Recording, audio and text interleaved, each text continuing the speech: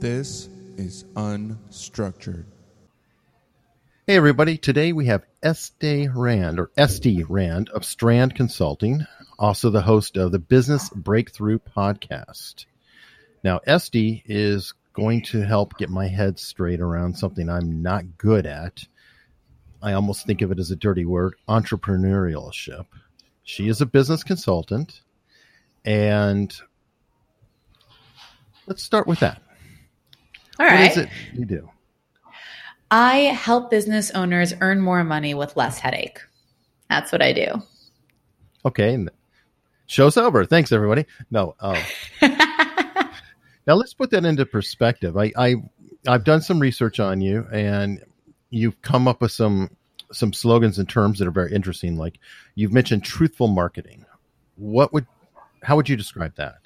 Sure. So truthful marketing is kind of a two-pronged approach to marketing. It's marketing from your place of truth, which means getting to know who you are, what your strengths are, what your reason is for being here, and all of the marketing, right? And then we have to define marketing, which I do as the creation and communication of value of your product or service to your target audience to convince them to buy. I'll say it slower. Make stuff people want to pay for. Okay. Okay. But that comes from who you are and what your passion is and what drives you to provide. Now, it involves the people that will want to buy it, but it comes from your own place of truth, not because there's something popular now or because your neighbor's doing it or because it looks like it'll earn good money or because you've got some free time. It comes from your place of truth. And that's how I sell it, from a place of honesty. And it's also truthful marketing, which is working with the truth about what marketing really is. And people will say marketing, if you're saying entrepreneurship is a dirty word, marketing is a way dirtier word, right? It's manipulative and it's disgusting and it's underhanded and they're thieves and it's not. I will completely agree that it's a manipulation. Okay. It definitely is. But to manipulate is not bad. To manipulate metal is just to form and bend it. And so marketing definitely manipulates perceptions. But you know what? The fact that most people don't lose their teeth today is because there was a marketer back in the early 1900s who had to sell toothpaste. And he did, it's one of the classic marketing campaigns where they actually changed the product around. They put baking soda in it so that you'd feel the tingle on your teeth so that you keep using it. And he anchored it, right? We knew we need to brush our teeth when we feel that kind of like filmy, yucky on our teeth, like, I need to brush them. You know who did that? A marketer did that. That was not a dentist's invention. That was a marketer's invention. He needed to sell toothpaste. He needed to anchor people's need for toothpaste to something that they experience in their daily life. So he created an entire campaign around, you feel that film on your teeth? You need to brush them. Anchoring as a term, correct me if I'm wrong, isn't that also a tool used in pricing? Yes, when we anchor to the left, correct. Okay, so it's also where you take it's used in many, many places. It's also we anchor left. So the reason you'll price something at $1.99 is because our brain anchors left on the one. Because when you read left to right, your brain starts at the left. So this is not true of people whose native tongue, by the way, and whose mother tongue reads right to left. And there are a couple languages like that. So I don't think it's the same thing there. But it is true when we naturally read left to right, our brain starts at the left. We quote unquote anchor there. And so that's kind of, there's like this weird thing in my brain that says $1.99, that's totally less than $2 because there's a 1 in it and it starts with a 1. So there's like this weird part of my brain that doesn't seem to understand that like $1.99 is pretty much the same as 2. Okay. And I also had heard that it was used in the sense of, I want to sell my widget for $199. So I make another one for $350. Correct. And then I feel like the $1.99 one is a bargain. And every food service industry does this, every caterer. Okay. Most standard service-based businesses, the reason they have 3 tiers is because the average person will pick the middle, but you need to create a middle for them. And so I anchor it like that in the middle where I have this low cost option and I have a premium option and your average person wants the average. And so I have to create an average for them. Okay. And if you see it, we see it the strongest in catering and in food service where, they've got their basic plan and they've got their super premium and they've got their value option, right? Their standard plate, if you will. Okay. Do you ever run into that where sometimes things could be priced too cheaply? Oh, for sure. You can price yourself out of the market either by being too expensive or too cheap. People don't realize this. And this is 100% true. And this is actually one of the biggest pieces of truthful marketing, which is understanding that there's a truth in marketing. If you're not willing to play the game, you're out of it. It's not enough just to market from your place of truth. It's not enough to say, hey, I made this great widget. Everyone's going to want to buy it. They're going to use it really well and they're going to love it. And I don't need to do marketing. I just need to tell them that there's a widget. And it's not true. I need to tell them there's a widget in a way that they can understand that they need to buy this. And I need to play the right game. And I always like to explain it like it's a couple going on a first date. Yeah. And, the guy says, or the girl says, at some point in the relationship, I'm going to look kind of gross and I'm going to wake up kind of smelly and my hair is going to be all messed up and I'm not going to be wearing any makeup, whether I'm the guy or the girl. It's 2018. And so I should probably go on my first date looking like I look because I want them to know who the real me is. Okay, that's absolute stupidity. And when someone tries to market a product or service like that, they're doing the exact same thing. Well, I should tell them everything that might go wrong with it because that's honesty. No, it's not honesty, it's stupidity. Because people naturally assume that means that there's something way worse with it if you're starting there. And so the same thing, someone goes on a first date. If I present myself like that, someone doesn't assume, hey, she's really being honest. They assume, wow, she must be really messed up if this is how she's showing up to a first date. So there's a truth in marketing and what the world looks like today. And if you don't play by those rules in an honest way, then you're not in. And so, yeah, go ahead. Could it be considered almost a respect then? Using that dating analogy, I would almost say that, well, no, I'm showing that I'm taking an effort because they're important enough to me to bother taking an effort. You could, but I would be coming at it more of a perspective of communication is a two-way street. And so it's not enough for me to say something. I have to speak in the language that the other person understands. And so getting dressed up, yes, it's a respect thing, but I'm looking at it more of it's a communication.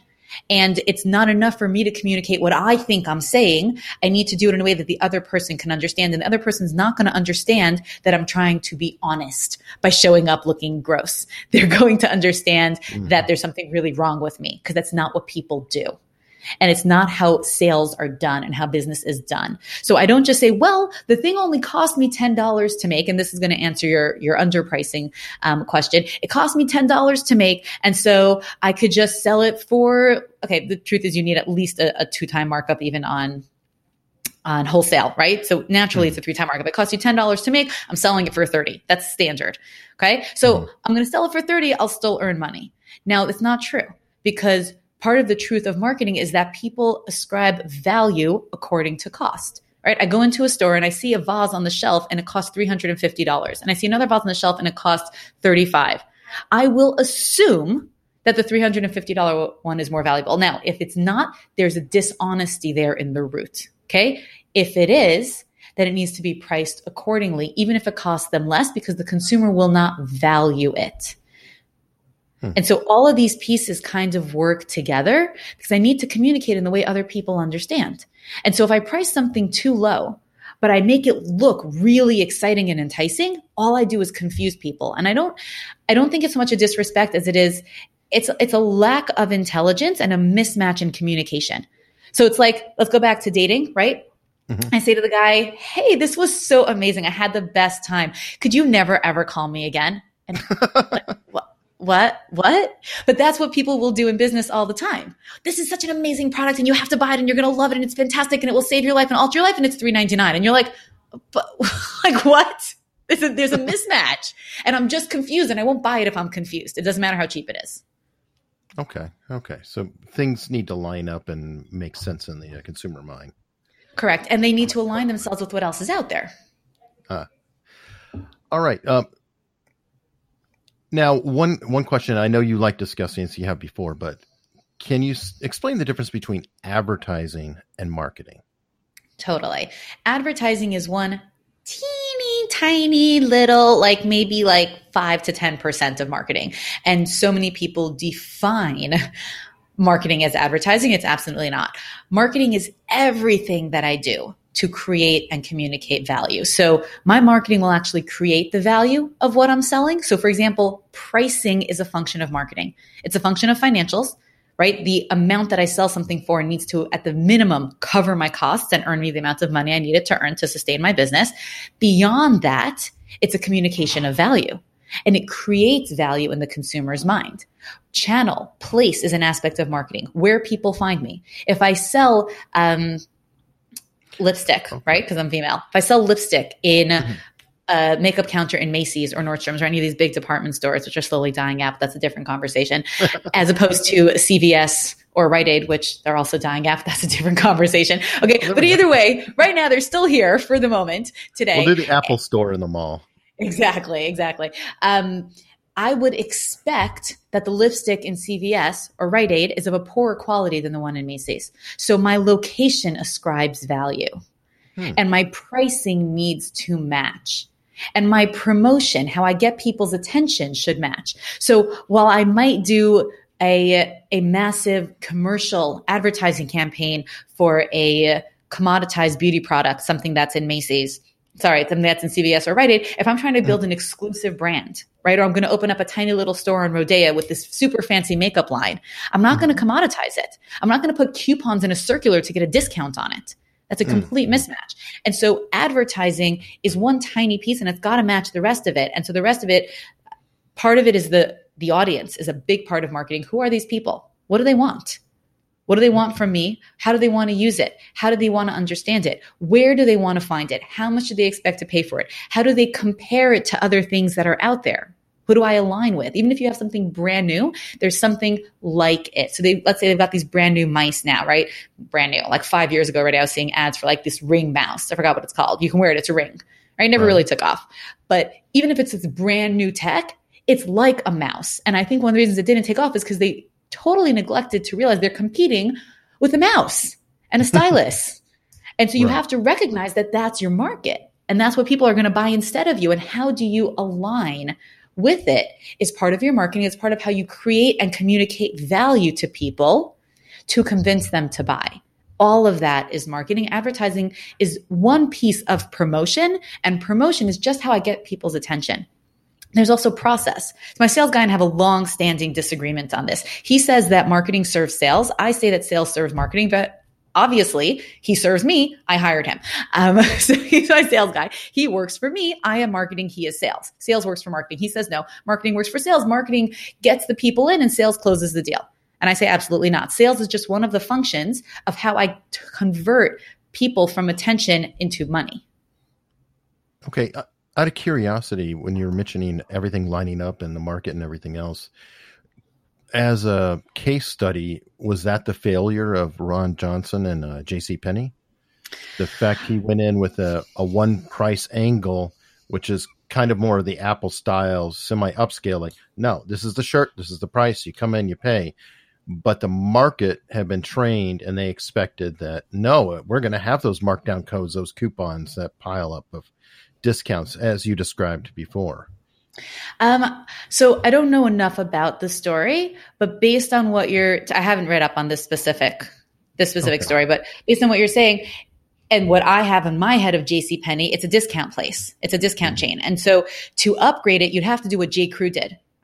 Which they did extremely successfully already over 10 years ago, where J. Crew used to be almost like an Old Navy type of store. Right. Mm-hmm. And they converted themselves to be this super high end where they have like tailors in house and like, they went from selling, a pair of pants for maybe $25, $30 to $130. And that was a massive jump. They changed everything else about their branding also. They changed how their locations are set up and who's there. They changed the look of their advertising. They changed where they were located. If you don't change everything, you can't change just one thing. You can't say, oh, now we're fancy. Look, we look fancy and we changed our pricing, but you still feel like JCPenney. Okay. Never thought of that. Now we can jump into another thing I know that you like talking about. You have a pet peeve about consulting. I do. You want to go into it? Which one are we talking about? About the pseudo consultants who think they can help people and don't know what they're talking about? Okay, there's one. But how about those who can't consult? How I describe it, like you're going to tell me how are you going to tell me how to run my grocery when you haven't built a grocery? Oh, empire? That one. Right. I actually once had this. A guy came to me. He's like, well, if you're so good at building businesses, why didn't you build one? I'm like, what is it you think that I do exactly? Like, where do you think I get? You're good at selling apples and canned goods, and I'm really good at helping people build businesses. So you built a business on what you're good at, and I built one on what I'm good at. So I think that some people can teach. Even some people can teach. Okay, let's figure out how to explain this. I think a lot of people look at consultants as someone who has had to have had success in the specific area that they are consulting on. Mm-hmm. And it's not true. On both fronts, someone who's been an extremely successful business owner found something that worked for them. And if they consult with you and tell you to do exactly what they did, there's nothing to say that it will work for you. You're different than they are. The market circumstances are different than they are. But we look at them and say, you have done it.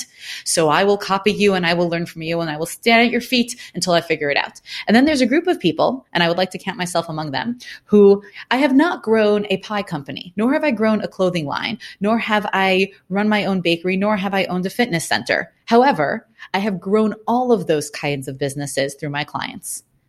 And if you understand business, or you really understand marketing, or you really understand numbers, you can apply that in any industry. And so as a consultant, the way I look at consulting is, I'll take even a bigger step back. The way I look at what I do, it's a blend of coaching, consulting, teaching. So I don't like to call myself a coach, because to be called a coach is even worse to be called a consultant in 2018, because it means absolutely nothing except that you maybe are a charlatan or a fraud or a semi-retired person who's looking for some spare cash. I look at it. That's kind of what I happen to be a certified one, but I would never advertise it. So shh, you guys, you didn't hear me say that. I'm absolutely not. No, so I got certified as a coach like 10 years ago, and I thought I wanted to help people. I didn't want to be a therapist. I don't like dealing with people's problems. I absorb them too deeply and I carry them with me. I carry my business owners' companies with me. So if someone disappears from me, and they will sometimes because they're not obligated to reach out to me, I will totally email them 6 months later. By the way, whatever happened with that thing? And they're like, Esty, why did you even remember that?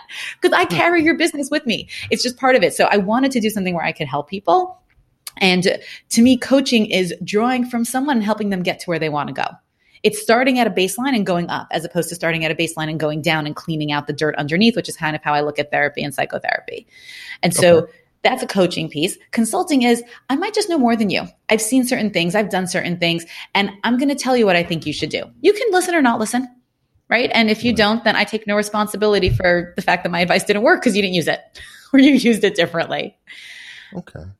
I love analogies. Would it be fair to compare it to coaching, which you hate, in sports, that the coach of the football team or the basketball team may or may not have actually been a good athlete themselves? Totally. By the way, I don't hate coaching. I hate how people perceive coaching today and how people are misusing it. I think that coaching in and of itself, I've been told that I'm quite good at it. I love it. I won't advertise it because it's like the word holistic. It's just gotten completely abused and destroyed. Organic. I think the word holistic is great. Exactly. Organic. I think these are great words and they're great concepts, and people misuse them and they just destroy them. And so I think the concept of a coach, a business coach, or even a life coach has been destroyed by the flooding in the market of so many people who try to do it and try to piggyback on the term and don't have any clue what it really means. Okay, well, cool.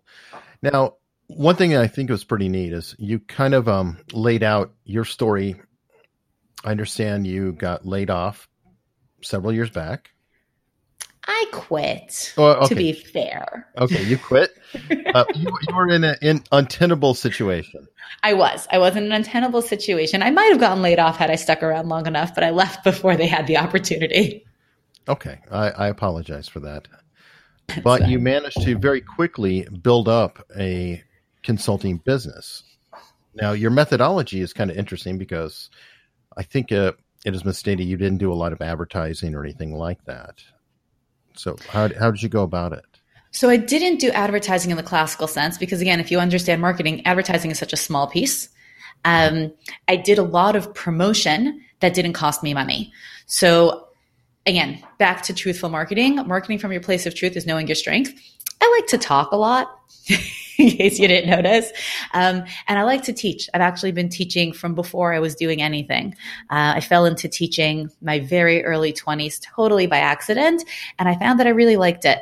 And so I got my business off the ground by teaching, giving workshops, giving classes, giving seminars, piggybacking a lot of nonprofits that were helping entrepreneurs or existing business owners and offering free classes through them. And then using those classes, at one point I had like a 33% client conversion rate from those workshops. Yeah, that was really, really good. And there's a way to teach those. I think a lot lower. Okay. I don't know, because when I tell that number to people who even do the same thing as me, they're like, whoa. I think it depends on the size of your audience. I was doing very small groups. Okay. So when I say 33%, I'm talking to a group of 10, 20 people. I'm getting between 3 and 6 clients.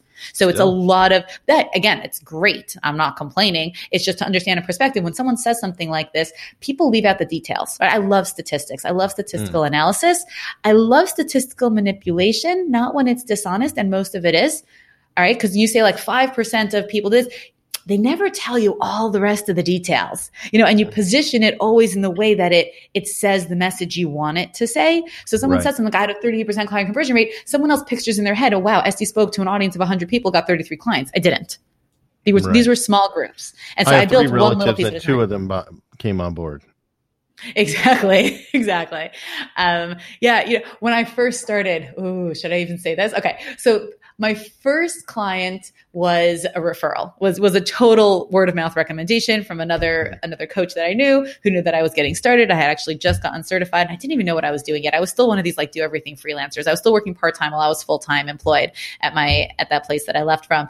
And so it was just a referral. Now, when I went out and did my own business, that first client became like 5 different people, because I had done so many different things with her that when I would get a lead and they would say, well, can you do this? I'd be like, yeah, I totally did this. I did this, this, and this with my clients. Like, oh, and can you do that? Yeah, I did that, and that with my client. Not explaining that was all the same. And I did all of it. I was completely honest. I did all of it. It just might have sounded like I did it with more than one person. Okay. You did web design for a client. You did social work or social for a client. Mm-hmm. Okay. It's all the same client. Whatever works. So we stretch it, but then there were 2, and then there were 3, and then there were 5, and then there were 10. And then it just, at this point, guys, it isn't just one client, I promise. there's a bunch of them. Yeah. You actually have a full staff on hand from what I understand. I do. So it's full and small at the same time. There are 5 key people that I work with every single day, and then like another 10 contractors that I'll bring in depending on the project. Now, are all these people physically there, or are they virtually tied? Not even one. 100% virtual. I actually hired someone middle of this past year in office, and it didn't work for me at all. I was like, get out. Why are you bothering me? Like, I'm in a meeting. Like, don't be in my space. I love that my team is virtual. They can message me, and when I get to it, I get back to them. When someone's in your office, they're like looking at you, you're looking at them, and I'm like, I have other stuff to do. Just send me an email. I don't care if you're down the hall, okay? And get out of my little glass box, because I need my privacy. It did not work for me. I love my virtual team, and they are at the moment 1, 2, 3, 4 different time zones. Nice. So I can get things done almost any time of day. Nice. I know Cisco does that. They have call centers around the world that answer at different points of time for time spread. Totally. Yeah. And when I interviewed at Bloomberg, they had, clocks on the wall, 4 different clocks. So I have now I actually started a little bit in Australia. I can translate into 5 time zones almost instantaneously. Like I could tell you right now what time it is. Okay. It's 3:00 in LA. It is 6:00 in New York. Okay. It's 5:00 Central, but like that's an easy one. It is 11 p.m. in London. It is 7 a.m. in Australia. And it is 1 a.m. in Jerusalem. Okay. Yeah. You lived there at one point as well as Daniel, correct? I did for almost 10 years. Okay. Daniel Geffen is a previous guest, and he's the one who introduced me to Esty. So I'm going to bring him up in a minute too, because I think when I was listening to an episode with Daniel, I might have inadvertently heard exactly kind of what you do. Now, very possible. I believe he was talking about how, as a podcaster, he was considering designing a course for other podcasters, but he didn't really have the energy or the inclination to do it because he'd be wasting time that he could be putting into something else that was going to directly pay him. And you devised a solution for him. Would you mind sharing that here? Totally. And it's one that I've done before. And it's all from exactly that angle. Like I say, more money, less headache. How do you make this thing easier and more profitable every single step? And so what I told Daniel is, and I happen to know him also, we actually were just on a call before we came to this episode. And I said, listen, I know you feed energy off of people and you work very well when you have an external schedule. And most of us do, right? Anyone that grew up in Western society, we're very used to bells ringing and things dinging for us to make things happen. You have to be somewhere. When you run your own business or you're going to create a course, you have to be extremely self-disciplined. Many people are not. And your classic entrepreneurial personality is definitely not. They're idea people. They're high energy people. They're not like, okay, it's 2:00 on a Tuesday. I'm going to sit down now and record the next episode and I'm going to be super excited and energetic and on the ball. Like it doesn't happen. And so I said to him, listen, you need it to make money. Great. Offer it at a low cost option. You can call it a beta, or you can do it at a full cost option as a live course to people who will pay in to be part of this course. That will do a few things. One, it will make it profitable as you create it. Two, it will give you the feedback that you need immediately to know what people are understanding and what they aren't. Instead of creating this course and getting feedback, I didn't understand this, I didn't understand that, and people aren't happy with it. You get immediate feedback. And three, you create the external schedule. People are waiting for you on the video conference. You better show up and you better have what to teach. So it kind of gives you that last minute prep. And when you're done with it, you've been paid to create a course and you can now resell that course and the whole thing just works. Okay. And is that kind of what you do when you walk into a business? Is you say, what are your pain points? What are you trying to do? And because you're outside perspective, and I'm guessing because you also work with very different kinds of businesses, you might be able to say, you know, it's funny. This sounds weird, but I was doing something for a florist, which is totally not related to your dentist shop, or whatever it is. But you can pull a process that maybe another kind of business does over to the original business. All the time. I actually recently was trying to figure out how to put it into words, and I think I figured it out. It's my glasses. It's my ability to see things very clearly, quickly, and give those glasses over to give the client a paradigm shift in how they look at things. So I just had a call earlier with a commercial real estate guy. Okay. But this guy has a very unique model where instead of trying to get, a couple high net worth clients to invest in giant deals, and this is part of it, I believe that small businesses live from the hearts of their business owners. And that's, again, that truth. It all synergizes. To me, I'm a functional theorist, right? When we talk about sociology, I'm not a conflict theorist at all. I'm a functional theorist. So everything fits into its place. And so all of these components create one whole. And so everybody's coming from what they want to bring to the world. And so I always look at, where is this business owner coming from? And this guy was coming from a passion to help investors who didn't have a lot of money to still earn a return on it in a stable and good way. And so, but he was having a lot of trouble because people who have $5, $10, $20, $30, $50, $60, $80,000 to invest usually cannot get in on any real estate deal, right? Unless they get adept at flipping houses, and then it's very risky. And they don't understand and they don't know it. And so he was spending a huge amount of money creating this extremely wide funnel, trying to become this, recognized expert and educate people to get them in. And I said to him, listen, your passion is for helping these people, right? Why are we not charging for the educational component? Why don't we build from the ground up? Okay. You're going to charge for the education, and some people might never invest with you, but A, you're still fulfilling your mission. And B, you've made this aspect of your business profitable. Whereas now it's just a throwaway. And you have to market so much to get people to become an investor. You have to market much less to get people to come into a course, much lower barrier to entry. To get people to spend $20,000, $30,000 with you is a lot harder than get people to spend $200. True. And so I thought you were going to say that he was going to put together a fund to where they could all have bigger pieces of real estate because they didn't have enough to invest. So they can do that, but that's also, it takes a huge amount of marketing. And how do I educate people that they can do this and they should do this? And why is it helpful to them? These are people who never looked at investing as an option for themselves or as a good option. And they're afraid of the risk because they don't have $5 million or 10 or 20 or $30 million to invest. They only have $50,000. Can I trust you to take my 50?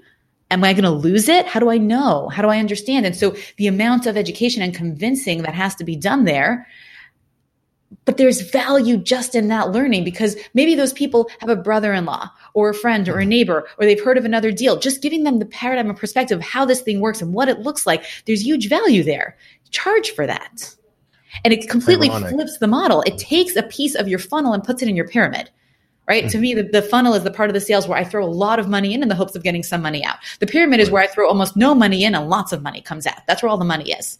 And so I take something where until now I've been doing for free, educating people, and in the hopes that they'll spend money with me. And I put it into my pyramid where people spend money with me in order to educate them. And once I've educated them, they're very likely to spend more money with me. But even if they don't, that's been profitable. And it builds the whole thing in a completely different way. And it's the difference between big business and small business. And this makes me absolutely crazy. You want a rant? I'll give you a rant. Ready? What makes me absolutely crazy is people who look at big business models and think that I can replicate it as a small business. Right. And this guy who, a different guy that I spoke to, he said he was reading a book, or he read like an article online, the 5 things you need to do to do your startup. Right? Oh, well, he's a startup. It's not a startup. Okay. Startups get millions of dollars thrown at them and they don't need to account for it, more or less. Okay. Because if they fail, that money's just gone. That's a startup. Starting up when you're taking money out of your own pocket or a relative or a friend and you got to pay it back, or you're having 18% interest on it, is a completely different animal. And he's reading this book and it says, is it better to create a product for an existing market or to just create the product and then find the market? And the book said, I kid you not, create the product and find or create your market. Are you joking? Do you know how expensive that is? Yes, of course you can do it. It costs a huge amount of money. So if you're a startup, go ahead, create your market, throw your millions at it and hope that it works. If you're a small business, you find a market who's ready to pay for something today and you start selling it to them and you build on that. Well, that's a horrible message in multiple ways too, because it actually sounds like somebody who listened to too much Steve Jobs, but didn't actually look at his pattern of behavior. Or how long it took Apple to be profitable, or how long it took any of the stuff he did. But he never invented anything. People don't realize that the MP3 player existed before the iPod. Okay, but I got one of the early generation iPods. There was still nothing like it. 20,000 songs in my pocket. But he took something in the market, he improved on it. So everybody else did all the field research and he found everything that was wrong, all the pain points, and then created a product. But people knew by that point, hey, Napster's here. I like hearing songs on a device. I like digital music. So he let the market and everybody else pay to train the people that they wanted digital music. Totally. And more than that, it was already something the market wanted. Like I'm not that old, but I still remember traveling and carrying my giant CD book in my hand luggage, because who knows which CD I'll want to listen to on the plane. Okay. So I've got my 300 CDs, because which one am I going to want? And they're too valuable for me to put under the airplane. And to replace that with this tiny little thing that weighs less than a pound, it's mind blowing. Of course, people are ready to buy that. So that's not called creating something and then creating a market. That's called feeding into a market need and just explaining to them that you have something they want. Right. Totally different. I agree. That's why I said, but people interpret it as if it was this just crazy brand new thing. Exactly. And now earlier you said something I thought was really fascinating and makes sense about charging people for the education. Ironically, if you charge somebody for something, they will actually give it more value. Always. And they will learn more from it. It's a problem that I have with my wife. She's a library director, and she faces issues all the time because people devalue their library. And I wish they could charge everybody $10 for a library card.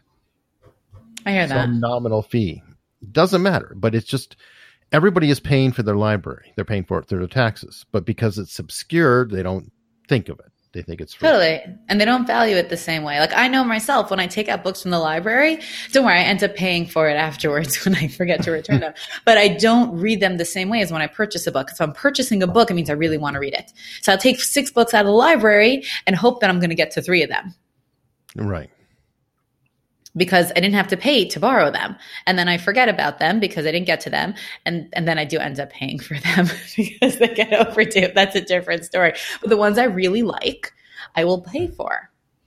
And Right. I totally agree with this. And every once in a while, I'll get people who will send me a client and they'll subsidize them.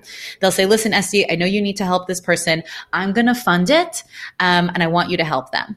And they say, can you do that? And I'll always say, I can do that, but your subsidy has to only be a percentage. The actual person I'm helping has to pay something. We'll figure out what they can pay. Again, sometimes the business is struggling. They really do. They just need to fill in certain pieces and maybe they can't afford it. And it's beautiful that sometimes they have friends or family or community members who will fund that.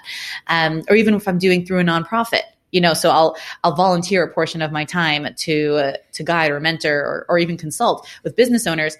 I always say they've got to pay something or they won't feel the value the same way. Skin in the game. Yeah, it's got to be nominal. No, we're just these weird creatures that when we put out something of ours, it is much more important to get something back. And so it's not just that I will value it more, but I will make sure to make something of it as well. So like if someone will get it, let's say free advice, right? Quote unquote, nothing's ever really free. They're more likely to put it into play properly if it hasn't been totally free. Okay. Well, that falls into the cognitive bias of loss aversion, essentially. Right. I don't want to lose out even from my $20 investment or $50 investment or $5 investment in a cheap book. I want to make sure that I get something from it. But of course, we're going to circle back to some of the people who gave coaches a bad name. They can feed into that because people will keep chasing it and throwing money at it just around that next corner, I'm going to solve it. I hate. That I can't stand. but you know what? In every industry and in every age, there have been charlatans. There have always been, what we call the stereotypical used car salesman who he knows it's a lemon and you don't, and you won't find out until it's too late guy. And now I like to say that GoDaddy and HostGator are like the used car salesman of the internet. For only $9.95, you will get everything you need. You've got your domain, your website, your email, your hosting, we've got you covered. And then something doesn't work. And they're like, oh, we didn't mention that. So that's just like another $5.95 a week for like the next 6 months. No problem. We'll take care of it. We've got your back. And then the thing breaks like, oh, forgot to mention you need the little mini upgrade for that. So that'll be $995 just for the year, just a one-time fee. But then we are totally on top of it. So in every industry, in every age, you've got these guys. And they'll always take advantage of people. And some of them do it purposefully, in my opinion. Most of them don't. I think that for the most part, the people who take advantage in these areas, they don't know what they don't know. They don't know that they're not really going to make a breakthrough. They don't know that they don't really know what they're doing. And I see this sometimes in marketing, a lot of times in marketing, where someone will contact, let's say, a digital marketing agency. And a digital marketing agency only knows digital marketing. Okay, that's what they know. That's what they do. And so they don't have a broader view. So for example, someone comes to me, I look at the whole online and offline marketing, and I'll have a guy say, well, I don't want to do any offline marketing. I'll say, that's fine. I'm still going to look at your offline marketing strategy because that might be smarter for you and I won't give you bad advice. And they might not come to me, and that's fine because they're dead set on digital marketing, but then they'll go to a digital marketing agency, spend $50,000 and come out with zero because what they really needed was an offline marketing strategy or a complementary one where they drove people offline to online. And so they'll go to a digital marketing agency and they'll say, okay, I need to drive sales. And the digital marketing say, great, that's what we do. We can totally do that for you. By the way, any marketer that ever says to you, totally can do that, no problem, going to cost this much, going to generate this, they're either lying or stupid because nobody ever knows. No, in marketing, even if it worked yesterday for a similar company with a similar budget and a similar everything, the business owner is different, the network is different, the exact audience is different, and the competitor that just appeared out of nowhere tomorrow is also different. And so anyone who guarantees you something, they're either lying or stupid. They've got to be able to give you the perspective of this is the risk, this is how it works, this is the structure, this is why it should work, and we test it in this way and we see. And that's really the way to go into it. But they go out and they do it. They don't know what they don't know. So they don't know, let's say, so I have a whole course where I teach marketing strategy to frontline marketers, right? To graphic designers and copywriters, because you can think you know something and you might really know, but you might not understand why. And you don't know. There's no better way to say it than you don't know what you don't know. You've never tried it. And so until you fail, and then even when you fail, you're like, not really sure why I failed. Must have been a fluke. Let's do it again. Is it the old, if you only have a hammer, everything's a nail? Pretty much, but it takes it even further than that. There are people who really, it's not just if you only have a hammer, everything's a nail. It's that I have a hammer and my hammer can do everything. It's not that it's just a nail. Even if I have a screw, my hammer can do screws. And even if it's a bolt, my hammer can screw in bolts. I use the back of it. And even, it doesn't matter what it is. Hammers today fix, build everything. And that's how some people will look at digital marketing, because that's what they know. And they've seen it work in specific areas. And so they think it'll work across the board. I think you had a story about a nursing home or something. Which one? Let me think. Oh, the old age. Yes, I remember that guy. Oh, no. So this was we're talking about, I know what we're talking about. I think you'll tell me if I'm right. So I had this guy who calls me up and he said, Esty, I got your name from someone and I heard you do social media marketing for people. And I know if I would just do social media marketing for my business, it would totally take off. Now, that's a very reasonable assumption in 2018.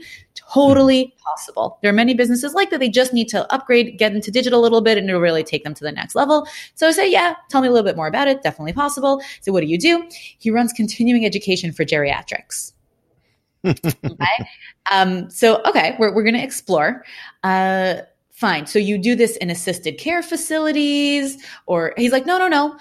Specifically, we target geriatrics who are still living independently. We try to create a sense of community for them, keep their minds sharp.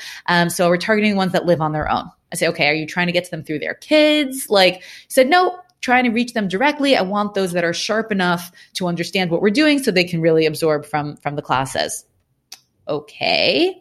I said, so we're talking like the 70 plus age group, right? He's like, yeah. I said, I'm almost speechless because like it's still not clear to him at all that there's any kind of a mismatch here. I said, is your audience on social media? He's like, oh, I don't know, because I'm not. Because he's in his late 60s. And everybody talks about social media, and his kids told him and his neighbors told him and everybody said to him, you've got to get your business on social media and then it will work.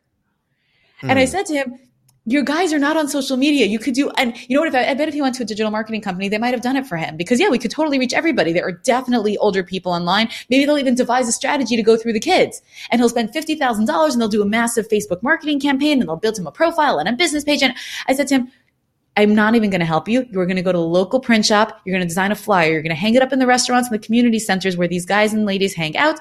And that's it. And he's like, oh, flyers. Yeah, that's a great idea. They totally see flyers.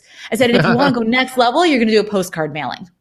And we're done. Mm-hmm. And if you want, I'll help you design that. But otherwise, you're not. You do not need. And this cure-all, there is no one solution for anything. Mm-hmm. No, that's really good information. Is that half of what you were doing, is to try to find the most appropriate action for a client? For sure. I would love to say that's even most of what I'm doing. And then my team is implementers. Once we find the right solution, so if we decide that solution is a rebrand or marketing or a database, right? Because sometimes someone will come with what they think is a staffing issue and it's really just an operations issue. They're just all over the place. They do not need to hire more people. They just need to streamline how those people work. And so it's a systems issue. So part of it's just identifying what exactly is the problem and the solution. And then what I always wanted to build was a full service consulting firm, because businesses, small businesses, they can find advice and they could find consultants and they can find coaches. And separately, they could find database companies and they could find marketing companies and they could find designers and they could find financial advisors. Can you get that all in one perspective where your finance person will not disagree with your marketing person, who will not disagree with your staffing advisor? So we look at kind of the total picture. And then I have people on my team who can actually make it happen. Sometimes the client has someone they like using, so we'll just bring them in, right? So we'll take, and that's part of how I find my best people, because the client's got this designer they love. I'm like, I like you too. You'll be one of my new designers. That's how I find a lot of my people. But get it all in one place that it makes sense, and take that broad picture, that snapshot of what actually needs to happen here. And now let's make it happen, whether with your people or with my people. If I think you need to do rebranding, we can actually do the rebranding. If I think you need to build a database, we're going to actually help you build that database if you want to. Okay. And how does your work spectrum work? I mean, do you work continuously year round for people, or do you like work hot on a month because this is going to be a project or an initiative, and then you kind of cool off and then they call you back in for something else later? What is always the latter? Business?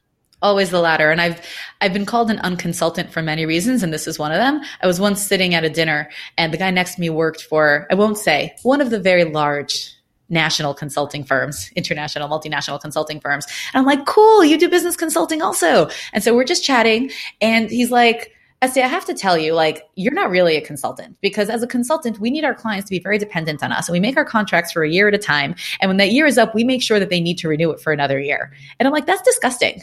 And this is why I do what I do. I make sure that my clients do not need to renew anything. I make them as independent as possible. I work with most people between like 1 and 3 months is like our peak time to get something moving. And then I have clients I'm working with for over 8 years. I have people that I'm working with since I started my company. And as I've grown and they've grown, we just keep coming back. One of my guys actually I've been working with on and off for 8 years. I just got a message from yesterday. I didn't hear from him for like 2 months. Got a message yesterday. Esty, we're looking into Google AdWords. What do you think we should do about it? I wrote him back. He wrote back. Okay, let's do this. So they come back and forth. Definitely that. And I think that's the only way for a small business to operate. If you need a consulting firm and now my business coach, I'm always in touch with her. There are like more peak times and more slow times. But if you need me and I make you need me, I think I've done something wrong. How do you control that though? Because I would be concerned of the feast or famine scenario. So I actually was told when I started this company by a mentor of mine who I respect very much. And I said, like, what do you think? This is what I'm thinking of doing. And he said, you're going to be terrible at it. I said, wow, thanks so much. And why is that? He said, because you're very good at being dispensable. It's just my natural inclination. And he said, in consulting, just like that guy told me, name of the game is being indispensable. And so I work with a lot of clients. Like we have an average of between 20 and 30 at a time. And a lot of small businesses, and I'll say I had the same issue a couple of years back. We had 3 very large clients. We still had a couple little ones, but I had 3 very big ones. And right around the same time, all 3 petered out. One ran out of money. One switches marketing companies every 2 years, like clockwork. And one, I had built his team so well, again, because my goal is to be dispensable, that I had become dispensable. Like he basically said to me, Esty, I want you to come on as our CMO. I said, no, you can't pay me as much as I can earn on my own. I'll build your team. So I helped him hire his creative director and his copywriter and his digital marketer. And like I built his team and I moved to more of a consulting role, but that means I stepped back a lot. After a more intense contract. And suddenly it was like very quiet. And this is what I teach people. If you rely on any one, but even 2 or 3 large clients, 2 or 3 is usually pretty stable because usually they won't all leave at once. Like that was a special circumstance just for me so that I could build the skill set that I need to pass on. You lose your referral base because you only got one guy. And so small businesses, if you don't want to be doing a tremendous amount of marketing, you want to have a wide referral base. Okay. So again, whether you're active on social media or you're speaking or you're writing or you're blogging, but you're not blogging and hoping people will show up. You're blogging with proper SEO or writing for other publications that there are actual eyeballs on what you're writing. Okay. So you're doing an ongoing attention getting exercise constantly, in business terms, putting people into your funnel. So they're always passing through. Part of that is having a wide referral base. If you work with a lot of clients, naturally your name will start being passed around more and more. And so that's a big part of how we do it. We work with a lot of clients in order to work with a lot of clients. And I'm constantly putting people into my funnel. When I am super busy, when I have not a minute to breathe in my entire schedule because we're at peak capacity, I'm still doing lead generation, always. Okay. Is that changing gears? Is that what your Business Breakthrough podcast is as well? Definitely part of it. For me, the Business Breakthrough podcast, I look at it more as my long range follow-up, honestly. So in sales, you have what I would term short-term and long-term follow-up, right? Short-term is I've gotten a lead and I'm going to, speak to them, follow up with them, reach out to them, see if I can convert them to a client. If I can't, I'm going to put them into long range, whether that is general social media, right? Whatever that means for each business, whatever platform you're on, making sure you're still visible, whether you're doing an email newsletter, whether it's weekly or monthly. Quarterly is a bit of a stretch. Daily, just stop being annoying. Okay. So there's like a range there. And I get some things daily and I'm like, I'm going to cancel you. I don't care how interesting this is. You're just bothering me now. This is too much. So there's a nice balance somewhere between weekly and monthly. That's pretty fair for long range. So I started my podcast. Don't laugh at me. I honestly started my podcast because my whole drive when I started my company was to help small business owners and provide for them more for less, right? How do I keep prices low and services high? And as my company's grown, as my value's grown, my prices have gone up, understandably. Although the truth is they haven't by much. Someone reached out to me recently. She's like, an old client. She said, and so what do you charge these days? And I told her, she's like, whoa. I said, honestly, it's cheaper because when you worked with me, and I know when she worked with me, it would have taken me 5 hours to do what you need. And it'll take me one now. All of my systems are in place. My processes, I have worksheets for that right now. I can just walk you through the whole thing. And it's much faster. So it's essentially cheaper, but it doesn't feel that way. And for some people, when I first started, I think I was charging like $50 an hour, right? That's affordable to almost anybody. And I started the podcast because I wanted to make what I do available for people who couldn't pay. Is that ridiculous? Like, I really mean it. I don't know.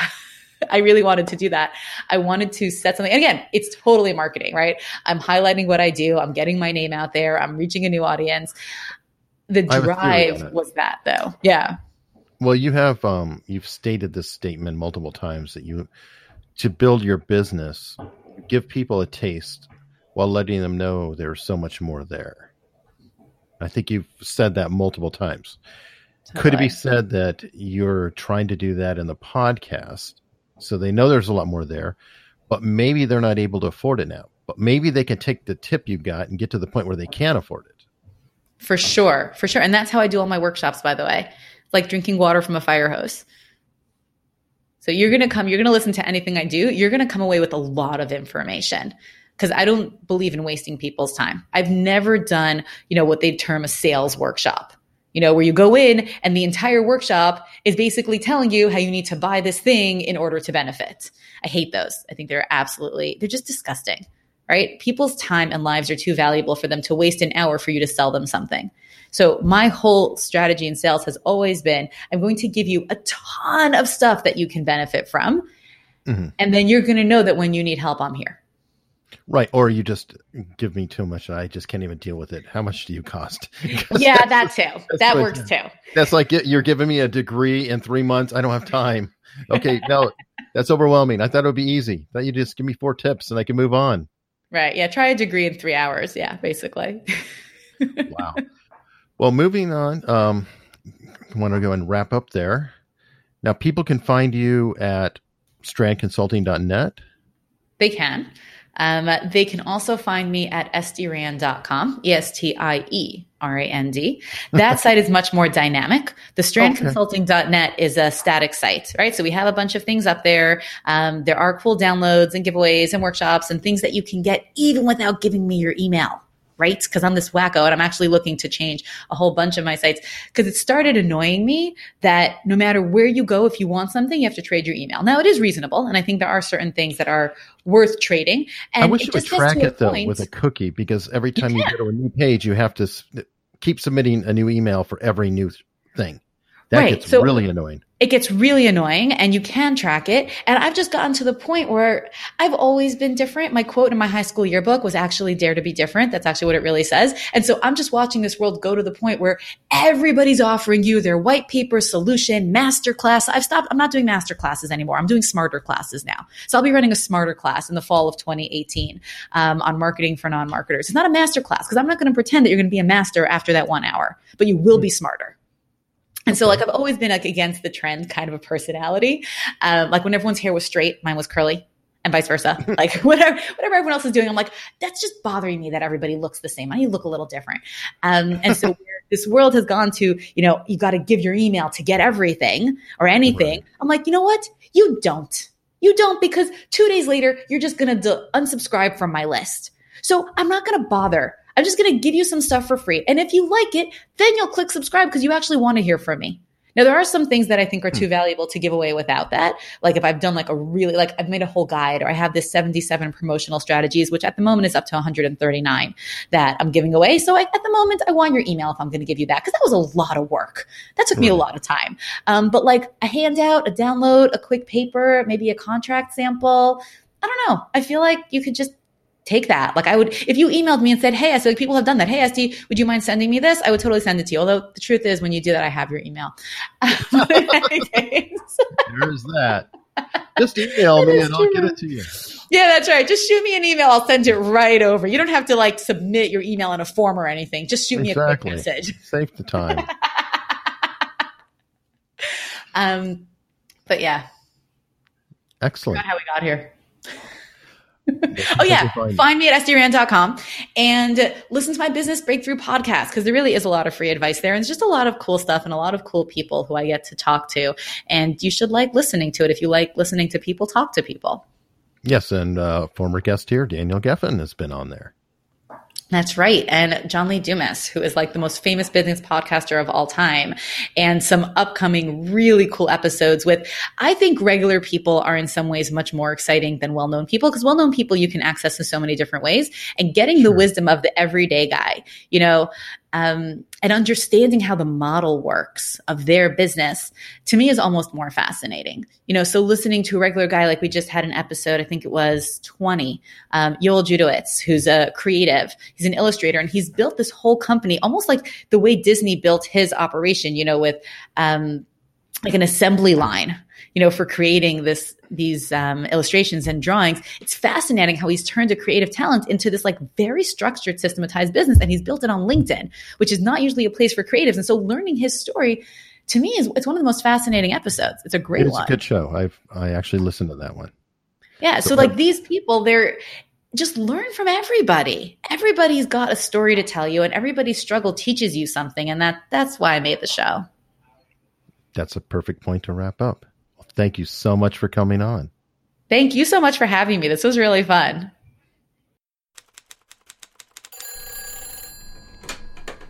Mr. Hayes' office, how may I help you? Andrea, it's Marilyn over at Kennedy Parker Construction. Hello, Marilyn. Would you like me to connect Mr. Parker to Mr. A fish surrounded by sharks. A secretary cursed by desire and ambition. Introducing The Diarist by Donna Barrow Green. The Diarist, an addictive psychological thriller, satirical, suspenseful, and full of twists. Available on iTunes or anywhere you get your podcasts. Yes. I'm sorry if I've hurt your feelings. Or if something I've said has led you to believe I think you're incompetent.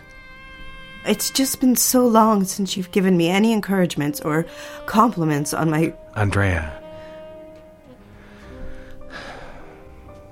I do notice you. I like that blouse on you very much. You look very pretty just as you are right now. Oh, well, It's very pretty on you. Thank you. What sort of fabric is it? It's silk? It's lovely. You have excellent taste in clothes. I notice. Would you mind removing your cardigan? My sweater? Yes, so I can see the blouse in its entirety. Why?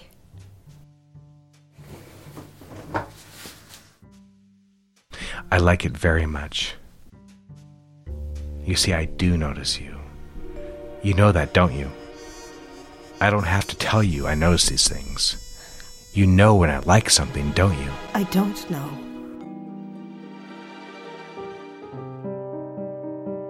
I repeated his words in my mind. I notice you. That was it, wasn't it? I wanted someone to notice me.